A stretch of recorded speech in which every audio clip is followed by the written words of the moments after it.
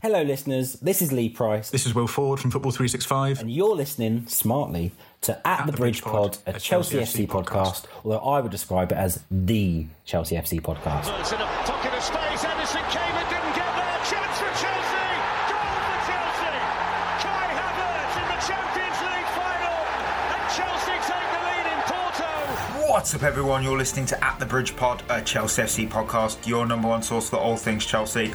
We predicted Chelsea would score 3. We predicted Chelsea would bring on board a cryptocurrency sponsor. And for the hat-trick, we predict in the 2022 FA Cup final that...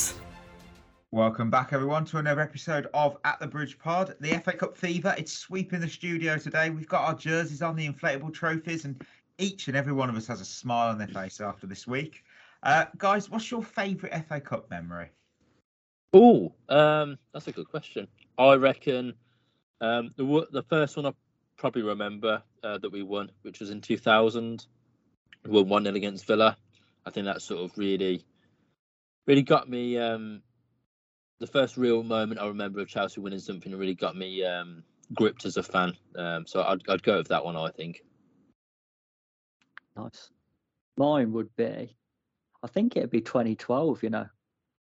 Ooh. Just because I think with the Champions League final coming up, I didn't expect us to win that FA Cup as well as the Champions League.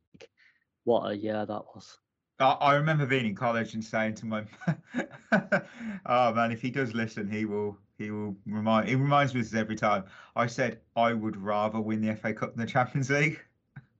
Wow. I did say, wow. Yeah, I know, because I was like, oh, the FA Cup means more to us. I was realistic. I just didn't think we would win against Bayern. I really didn't. I didn't have the belief. I'd say I'm not going to go the Chelsea angle because I feel that'd be easy for me. But when I think the FA Cup, I still think David Seaman's save against Sheffield United in the 2003 semi-final. Nice. It's just, I looked at this week again. It's mad. I mean, it just sticks in my mind, rent-free. Paul Pesky Salido, he flicks a header towards the goal, and Seaman just claws it away. I don't know how he does it. It's one of those saves that I will always remember because it was just mad. I mean... Yeah, it is probably the best save I've ever seen, I think, or it's up there. Petr Cech's against Liverpool in the final was good. Yeah. Very similar saves, actually. I was like, oh, classic. Oh, well, as always, we're going to kick off the show, I think, with who is that former Blue. Now, this former Blue, he played 15 times for Chelsea, so he did all right. He earned an assist in a 3-1 win over Sunderland in 2015.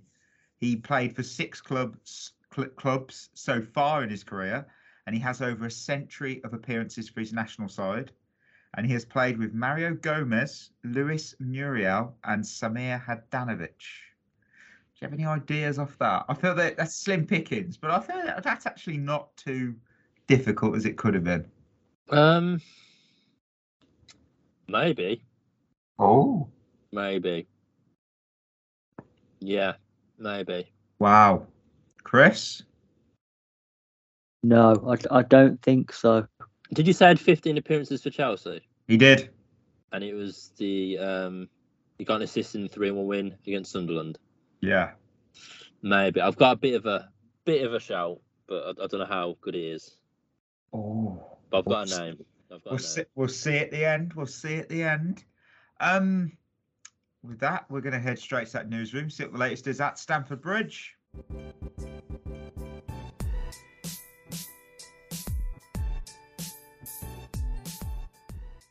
So we're going to go straight into it. Fair bit of news this week. So let's do our weekly roundup in that elevator of Chelsea news. Chelsea and Tuchel's current top defensive targets are believed to be Jules Koundé, Koulibaly, Garbadol and Marc Cucurella. Dortmund are advancing fast to sign Ian Maatsen on loan from Chelsea. Callum Hudson-Odoi is set to switch his international allegiance to Ghana. Tuchel is interested in Nkunku. Chelsea is said to be seeking a replacement for 3UK as their main shirt sponsor ahead of the new season. Chelsea have struck a $20 million a year shirt sleeve sponsorship deal with Whalefin, who are a cryptocurrency group. Chelsea are open to a swap deal with Barcelona this summer as they consider letting Azpilicueta and Alonso leave. In exchange, they are looking at Serginho Dest and Brazilian goalkeeper Neto. Chelsea scouts raised concerns about whether Erling Haaland's style of play would be suited to the Premier League because there's less space for forwards to attack and run into compared to the Bundesliga. Thiago Silva confirms he aims to play until he is 40 and wants to finish his career in Brazil. Chelsea are expecting a deal to be agreed to sign Jules Koundé from Sevilla very quickly and after the new owners have got their feet under the table. And finally, Ivan Perisic has apparently agreed to personal terms with Chelsea ahead of a free transfer this summer. A lot of stuff there, and I realise I said Sevilla very differently times. Pronounce that twice differently. Not very good. Guys, what out of all that or something else do you feel has grabbed your attention this week? Actually, something that you boys might not have picked up on. I actually think the Marc Cucurella option would be a fantastic option for us, especially if Alonso goes. I think he's been a tremendous player for Brighton. I think he's very solid defensively and going forward. I mean, he was superb against Man U at the weekend. I think you could probably get him quite cheap. So I think if he was to get a backup to Ben Chilwell, I think Cucurella would be a fantastic option. Oh yeah, I mean to point out, we tweeted about that and it got nearly 5k likes. But also, I remember in our predictions, someone said Cucurella could be the one to watch. Wonder who that could have been. Probably the same person who predicted cryptocurrency sponsors heading to the bridge. Yep, you might be right. You might be right. I might be. I wasn't celebrating that deal. I was just like, cool. I was like, got something right. Chris, what are you seeing in the news this week? The Perisic one is interesting, just because I think if you look at all the defenders we've been linked with, and then Perisic as well, that is a massive pointer that Tuchel's going to stick to this 3 at the back system. Yeah, I don't see why you would sign Perisic if you wasn't going to, because he's been playing wing back for Inter Milan, and I don't think we'd be signing him as a winger in a 4-3-3, and obviously you wouldn't be signing him as a left back in a back 4. So that deal would point towards Tuchel wants to stick to this 3 at the back system, which I'm not overly crazy on, but the Cucurella thing, I just don't think he comes in as a backup though. I think he's too good to come in and be Chilwell's backup. He plays week in, week out. He's probably been one of the best fullbacks in the league this year. I don't think he would accept coming in and just being Chilwell's understudy. Yeah, I think we kind of all forgot in a bad way that Chilwell does exist and he is coming back. We've obviously sadly had to focus on the issue at left wing back with Alonso and who replaces him, or it could be Azpilicueta for a bit, and you're like, we have got a serious problem here. Well, no, we've got Chilwell coming back. The only problem is obviously you do need that backup option. I am not convinced it's going to be Emerson. I'm really not, but Tuchel did want him back in January. Obviously things coincided where he didn't come back. I'm still not buying that he will be our backup, but we'll see. We've got a lot of defensive issues to sort out in the summer. That's for certain. I mean, we were just talking about before we came on air that there's certain accounts have been saying that Harry Kane is wanted by Chelsea and we're going to sell Lukaku. I find that hilarious. And as I said to the guys, Arsenal fan, played for Spurs, coming to Chelsea. It's not going to happen. I just can't see. I can't name a time where Chelsea have bought a player from Spurs. If you can, please tell me, but I can't remember one. Not off the top of my head, no. No. There's got to be someone, surely. No, I can't think of a single one. People have gone the other way. People have gone from Chelsea to Spurs, but I can't think of any that's gone from Spurs to Chelsea. No, I literally can't think of any. Glenn Hoddle, maybe? Oh no, William Gallas went to Arsenal first, didn't he? Yeah. And even then, that was from Chelsea to... Yeah. Glenn Hoddle? Oh, that could be a point. Yeah, I think... Didn't he go he went to France for a bit, though, didn't he? Yeah, I think he went to a few other clubs before he came to Chelsea, but he definitely went from Spurs to Chelsea at some point. Yeah, it just doesn't happen often. It really doesn't. I mean, it's going to be of interest in some aware that as soon as the new ownership stuff has gone through, obviously all the ratification and the tests, which it probably will.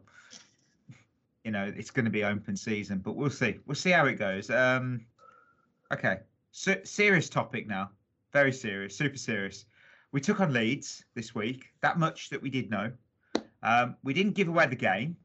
There was no charity FC, and Anthony Taylor, yes, Anthony Taylor sent off an opposition player.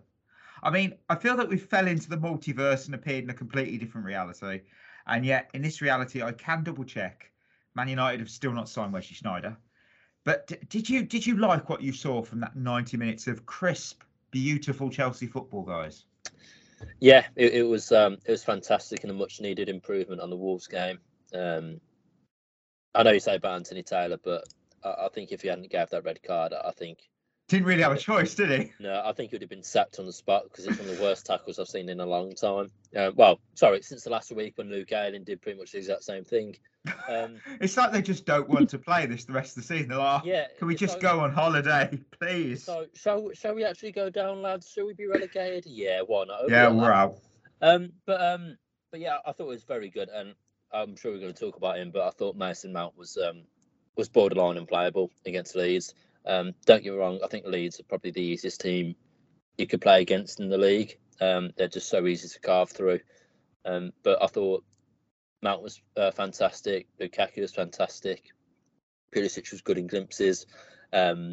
Reece James, superb. And yeah, it was a very, very solid performance. We passed the ball quickly. The intensity was there. And it could have been more than 3, let's be honest. But I'm sure that's no surprise we didn't get more than that. But very good performance and a much needed one going into the Liverpool game. Yeah, I mean, we will go into Mount and how his performance. It was a true masterclass, and I'm still not happy he's not nominated for Player of the Season. I don't understand it. I feel that yes, I'm still standing by this. Ward-Prowse, Bowen, and forgot already who it was. Saka. Look, they've had good seasons. Not saying they haven't, but Mount has been better. Not bias. It's just fact. I've seen the stats and how many games Mount's played. Ian Robben didn't play many it was around 04, and he got into the team of the season. Will Mount be in the team of the season? That'll be interesting. Yeah, I mean, we haven't lost a single match though in the league this season that Anthony Taylor's refereed. Now that was a surprising stat I read. I mean, maybe he's more conscious about his performances in our matches because people have called him out on this before, cup finals, but he was brilliant. And to be fair, I'll bring up this positivity about referees. I keep seeing different narratives about the refs that are retiring this season.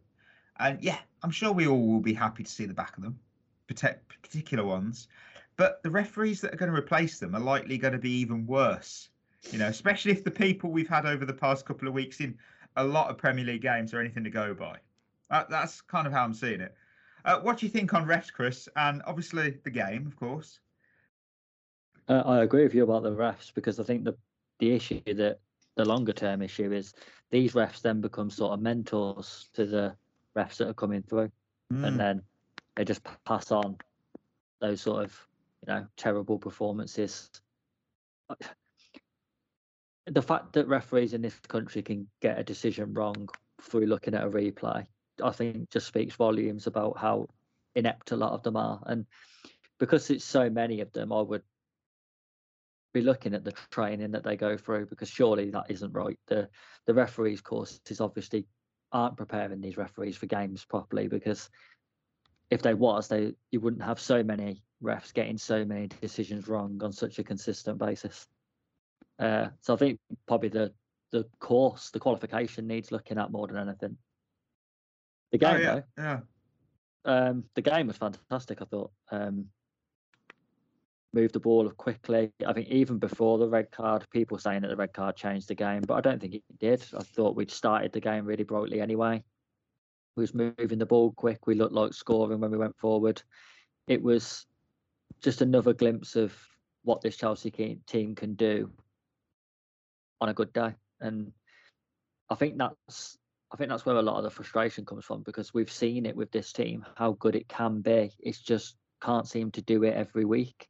Well, not every week, because I don't think any team does it every week, but consistently more often than not throughout the season. I think Mount was outstanding. Lukaku was outstanding. Pulisic took his goal really well. He was quite quiet in the game, I thought, Pulisic, but took his goal really well. James was good. I think Chalobah deserves a mention, because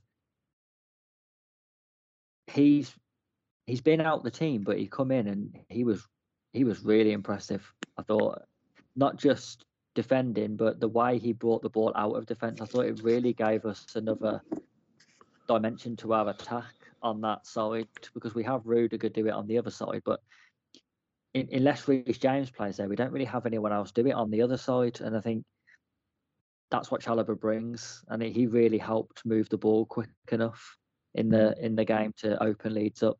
I think he deserves a mention as well. Oh yeah, he was proper solid. He was brilliant.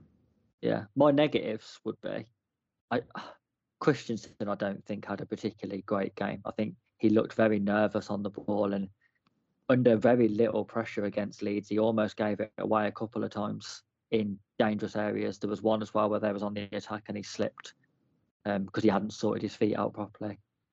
And Rudiger, I just don't know what it is about Rudiger.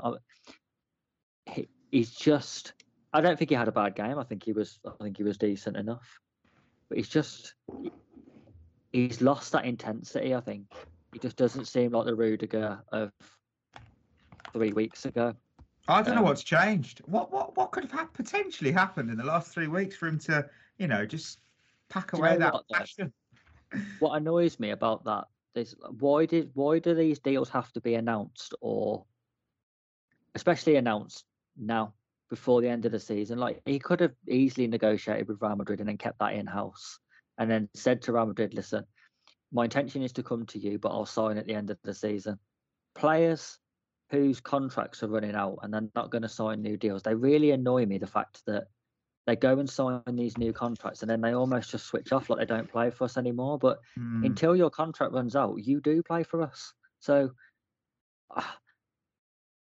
that the fact that he can go and sign for someone else and then sort of half-arse everything until the end of the season really annoys me. And it's not just him, but I think the reason why it's got to me with Rudiger is because I think he's really running the risk of leaving under a cloud, where I don't think he would have before. I think even if he'd left, but he continued to play like he was, I don't think anyone would have said much against him. But I just think now you can see there's been a clear drop off from him, and I just think he's almost running the Courtois risk now.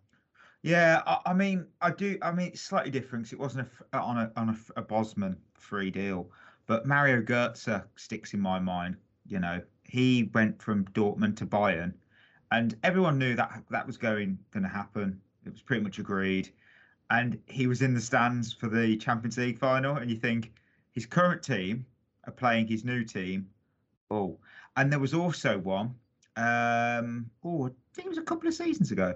Stefan de Vrij, or I don't know how you pronounce his surname. Sorry, but De Vrij.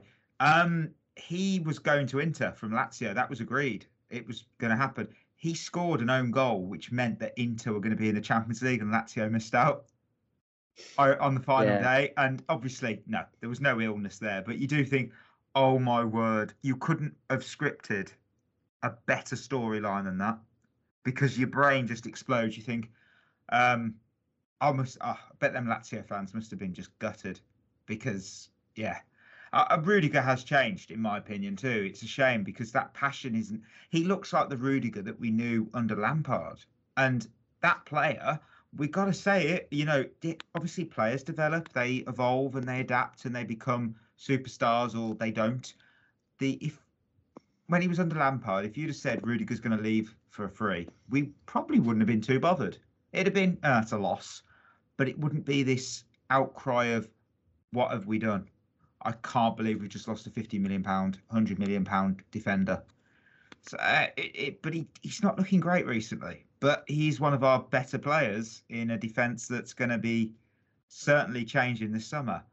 On the game, it's pretty much the perfect performance in my eyes. I mean, there was no crazy exertion, I'd say, with the FA Cup final, obviously, this weekend.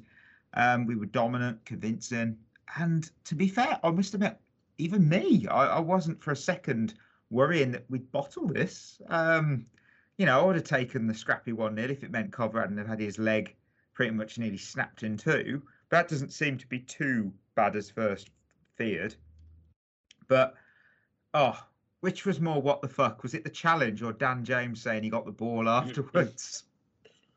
I mean, he didn't get the ball, if you wondered. He didn't. Yeah, no.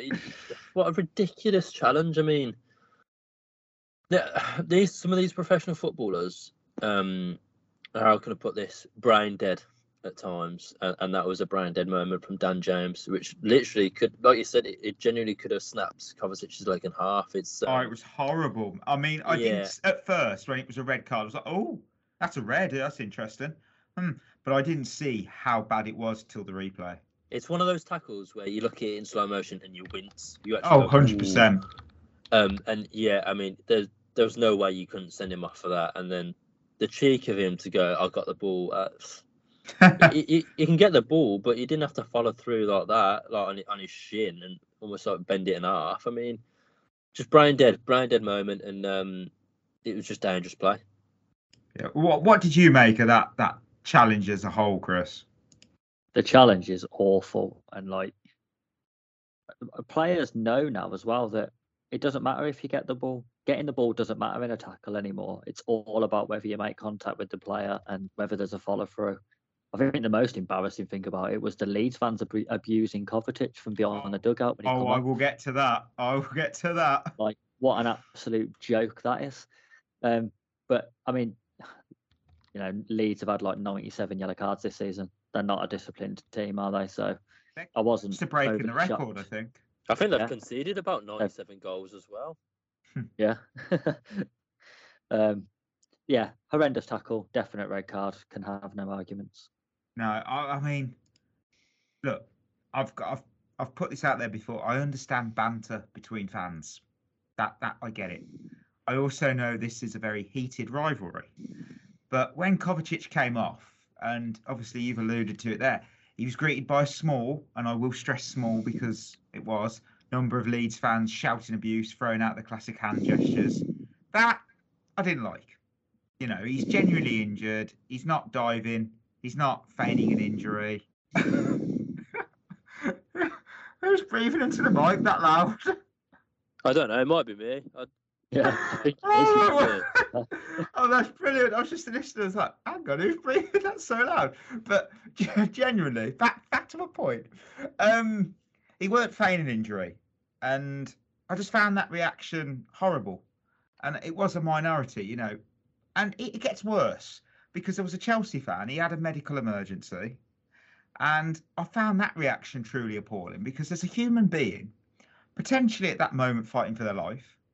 And the chants towards them, we won't even go into detail about what the chants were. They just were disgusting. I mean, I don't know if you heard them, guys, or maybe you've seen them tweeted about and in detail, but they were vile. Yeah, and there's just far too much of it in football, isn't there, really? There really is. It's not funny. I mean, someone could have lost their life. Thankfully, that doesn't seem the case. But let's face it, though, they didn't cover themselves in glory. Oh no, it did they? The Kovacic situation, that situation, and then not giving Alonso the ball back when their own team was losing. I love that. It's like, well, we don't need the ball. You lot need the ball.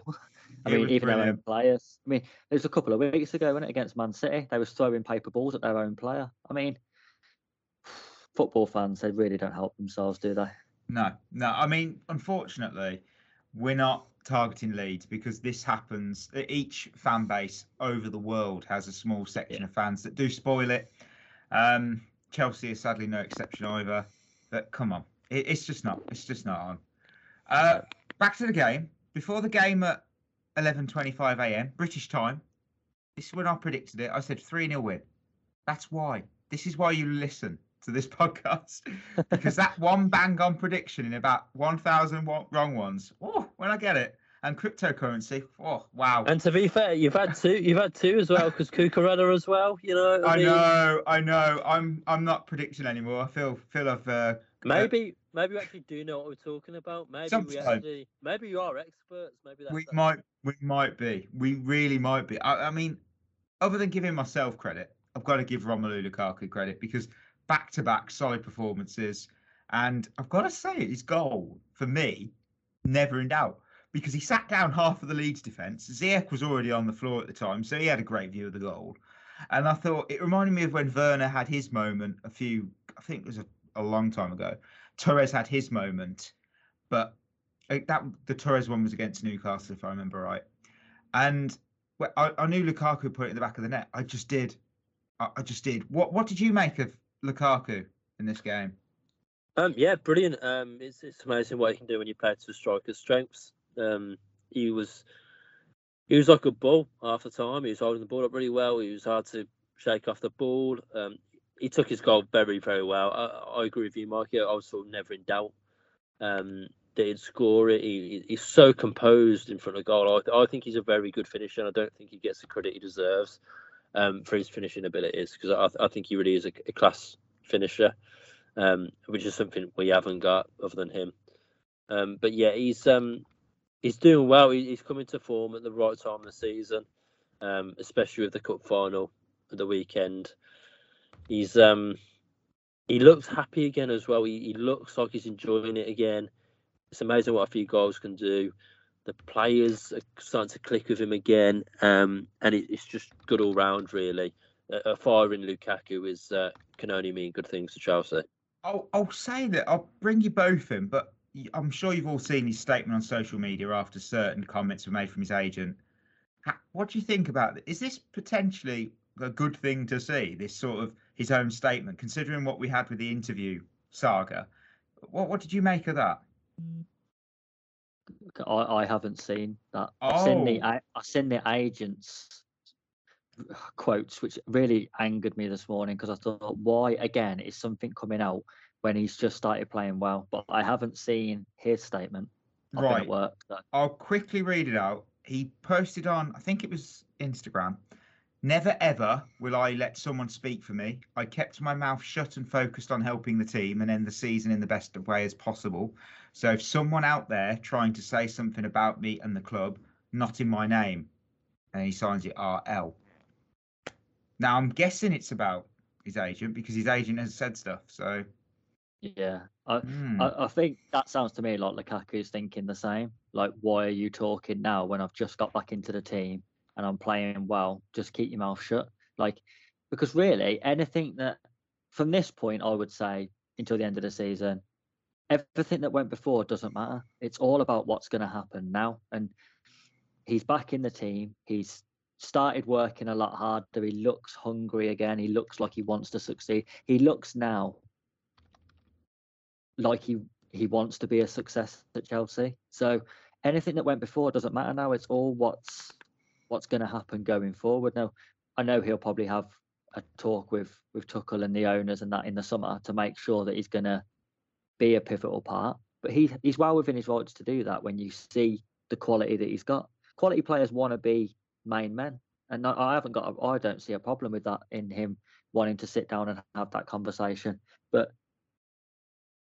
I'm happy that he's come out and done that, because I do think if he happened to have a poor game in the FA Cup final, oh yeah, and with that agent saying that would have been everyone jumping back on the bandwagon of him not wanting to be here again. So I'm glad he's come out and done. I think he'll stay. I really do, because at the end of the day, we've seen when we play to his strengths how good he is. And that's almost common sense. I mean, you play a player in the best position, you're going to get the best out of them. It's not. You don't need to be an expert to work that one out. I think the key is with him is getting him involved in the game. I think he's one of them players where he has to be constantly involved in the game. Because I seen a stat on Twitter afterwards that he's had 40 touches or more in 3 games this season, and he scored in all 3. And he was, close to close to man of the match in all three. So he's one of them players where you have to keep him involved in the game. I think if he drifts out of games, I think that's when he really struggles to get back into it. Yeah, I mean, Berth, what have you made about all this? Yeah, I tend to agree with Chris. It's not what he needs. It's not what the team needs at the minute either. Like I said, it looks like he's back to enjoying his football at the minute, which is good for everyone all round, really. And I just hope those comments obviously sincere and that no one's been thrown off the scent by anything that an agent or anyone has said. And hopefully he can focus on the cup final because he's going to be a big player in that final. I'm sure he's going to start. He's the man in form. Yeah. Obviously, another man in form, Mason Mount. Why has he not been nominated for I just don't get this. I mean, he's in the Young Player of the Year awards, which again, they're not. Some of them are 23. For me, I still think scrap that award and do it similar to, again, sorry, I'll do it, the NFL, where you have the Rookie of the Year, a person it's their first season. And that doesn't obviously have to mean, realistically, you could say, does that mean first season if they've come from abroad, or it's their first season at the club? Could they be a 30-year-old player? Well, yeah, you'd have to have an age limit, but I still feel it should be their first Premier League season with obviously an age limit, because I think we've had Sterling won it when he was reasonably. I think he won it a few times and was like 23. Trent was similar. Might be wrong there. I mean, what have you made about all these award nominations? What I will say about Mason Mount is I honestly think he could potentially be our player of the season again. I know you said about Thiago Silva and Reece James, but I think Mason Mount has to be in that discussion because he's got 11 Premier League goals now. Yeah. With 10 assists in the Prem. Yeah. They're really good numbers. And for someone who goes missing in games, can't do against the big teams, this kid is incredible. I mean, I said earlier he was unplayable against these, and he really was. The positions he gets into, the goals that he scores, the passes that he makes, he's a tremendous player, and he's so gifted. And I agree with you, Mikey. I think there's definitely an argument. I don't think he should be a Premier League Player of the Year because he isn't. But I think there's an argument to say that he should be ahead of the likes of Jared Bowen, James Ward-Prowse, Saka, players like that. I think he should be considered ahead of them. Not saying that those three have had bad seasons because they're all tremendous players as well, and they've all had incredible seasons. But I do think Mount. I think if anything now, Mount has become underrated by other fans and players and stuff like that because he's so good. And it just baffles me that he gets overlooked time and time again because the kid's special, and he deserves to have something to reward his form with. Yeah, I mean, you're right. I think it works out. I just quickly looked up 24 Sterling won it at. Look, great player, great talent, great season he had. But you think young player of this? It's not what comes to my mind when I think of upcoming talent for that Young Player of the Year award. But hey, that's what the rules are. It is what it is. Overall, though, Mason Mount, incredible performance, incredible season. Big 3 points. We go on to the weekend where I'm expecting nothing. That way, I won't be let down.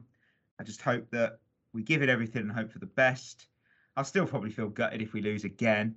Look, Buffalo Bills got to the Super Bowl in 1990, 91, 92 and 93. They lost each one. Chelsea have reached the last two finals, losing both. Are we going to make it a hat-trick of defeats, or will it be Liverpool who feel blue? I feel we're underdogs by a mile. I'm not expecting us to win. That's being honest. In these big games, we do just turn up. We do. I think Liverpool, how they play with such a high line. Obviously, their fullbacks bomb forward. I just feel they are very easy to get out with how we play. We can definitely hurt them. We're still underdogs. I'm not expecting to win at all. But I do feel if we get it right on the day, it's going to sound ridiculous. I think we could knock 2-3 past them on our day. I really do think we can. because of just how they play. Look, they're an incredible team. Obviously, one of the best teams in the world, and arguably one of the best ever Premier League teams. But I think on our day, we can get at them and we can really, really hurt them with the players that we've got. I'm not saying it's going to be on Saturday, but it could definitely happen. And I'm feeling quietly optimistic. Quietly, very, very quietly though. I mean, look, we need some good news with injuries. Kante and Kovacic may or may not make it. We don't know at this stage, and I don't think Tuchel knows until probably the fitness tests on the day of the final. So how key is going to be having one or maybe both of those fit, Chris? I mean, ideally, you'd want one of them fit. But then I don't think you lose against Liverpool in midfield. Because I don't think their midfield is their strongest department. I think you could argue it's probably their weakest department. They press well, their midfielders, but they're workhorses really. I don't think they've got, unless Thiago turns up and has an incredible game, they haven't really got that midfielder in their team who can hurt you. So I don't think you necessarily lose the game in midfield against Liverpool. So obviously you'd rather have one or both of them fit, but if not, I still think we've got enough in that midfield area to cope against Liverpool anyway. I think Man City are more of an issue for that if you haven't got your best midfield. I think we're going to win. Wow. I watched Liverpool against Villa and they look like they're getting to a point now where they're almost running on empty. They was incredibly lucky against Villa to not only come out with the win, but to not come out losing like 4-1. And that's against the Aston Villa team. I think people probably won't like it, but I think the only person who can lose us this final is Tuchel. Oh, here we go. I honestly, because I think if he sets us up like you said, if he sets us up like we're the underdog, I don't think that's how you get at Liverpool. I think you have to go after them. To be fair, though, I don't think he ever has set us up as the underdog against Liverpool. Against Man City, he has set up very defensively. Yeah. But against Liverpool, he's always set up with quite an aggressive lineup. Yeah, and I hope he does that again, because I honestly think if you go after Liverpool, at the minute they're not in the best of form. You have to watch Mane, because as he did against Villa, he scores out of nothing. But Salah's not in great form. Jota's not in great form. That is true. Yeah, I mean, since he came back from the AFCON, Salah hasn't been his best. Well, Mason Mount's been better than him all season. So. I stand by that. And to be fair, I'll tell you who has been better than him: Son of Tottenham. Oh, Son's been amazing. I would agree with that. Son That's why these awards are meaningless now, because they just go for the real obvious person every year. I'm surprised that no one's talking about Son's almost record-breaking season. I mean, we're not a Spurs pod, we never will be, but Son has been incredible. He really has, and fingers crossed that we won't make predictions. We don't want to tempt fate. We're going to just enjoy the game. Hopefully, enjoy the game. I'm going 4-0. Oh wow! He's just not saying which one. Yeah, noticed that. That's brilliant, wasn't it? Right. We're coming to the end of another episode, which means before we sign off, it's time to find out who that former Blue is. At the start, I said 15 times he's played for Chelsea. He earned an assist in a 3-1 win over Sunderland in 2015. Played for 6 clubs so far in his career. He has over a century of appearances for his national team. And he's played with Mario Gomez, Luis Muriel, and Samir Handanovic. Do you have any ideas? I'm going to go to Chris, because he didn't seem to have a clue. He might be better now. No, I actually haven't. Right. Okay, Berth. Give us a clue about who you think it is. That might be better. Just see if you're right. Does he play in Serie A now? He might do. Yeah, he might do. I mean, my extra clues I have are this is the best of his trophies in his cabinet. He has more, but he has a title, Premier League title, a League Cup, 6 Serie A titles, 6. He was part of the squad that finished 3rd twice in the Copa America in 2016 and 2021.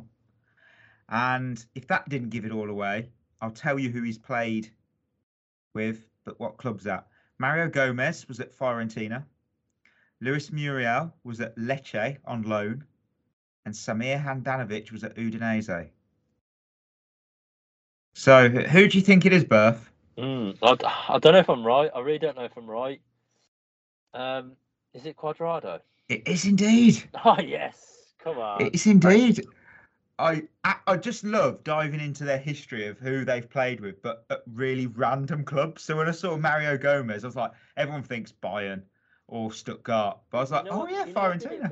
You know what did it for me? It was the Luis Muriel one. Luis Muriel is Colombian, isn't he? He is indeed. That's what I didn't know they played together at club level as well. I just presumed, right, he's Colombian. Put 2 and 2 together. So did a few calculations in my head. Out came Quadrado.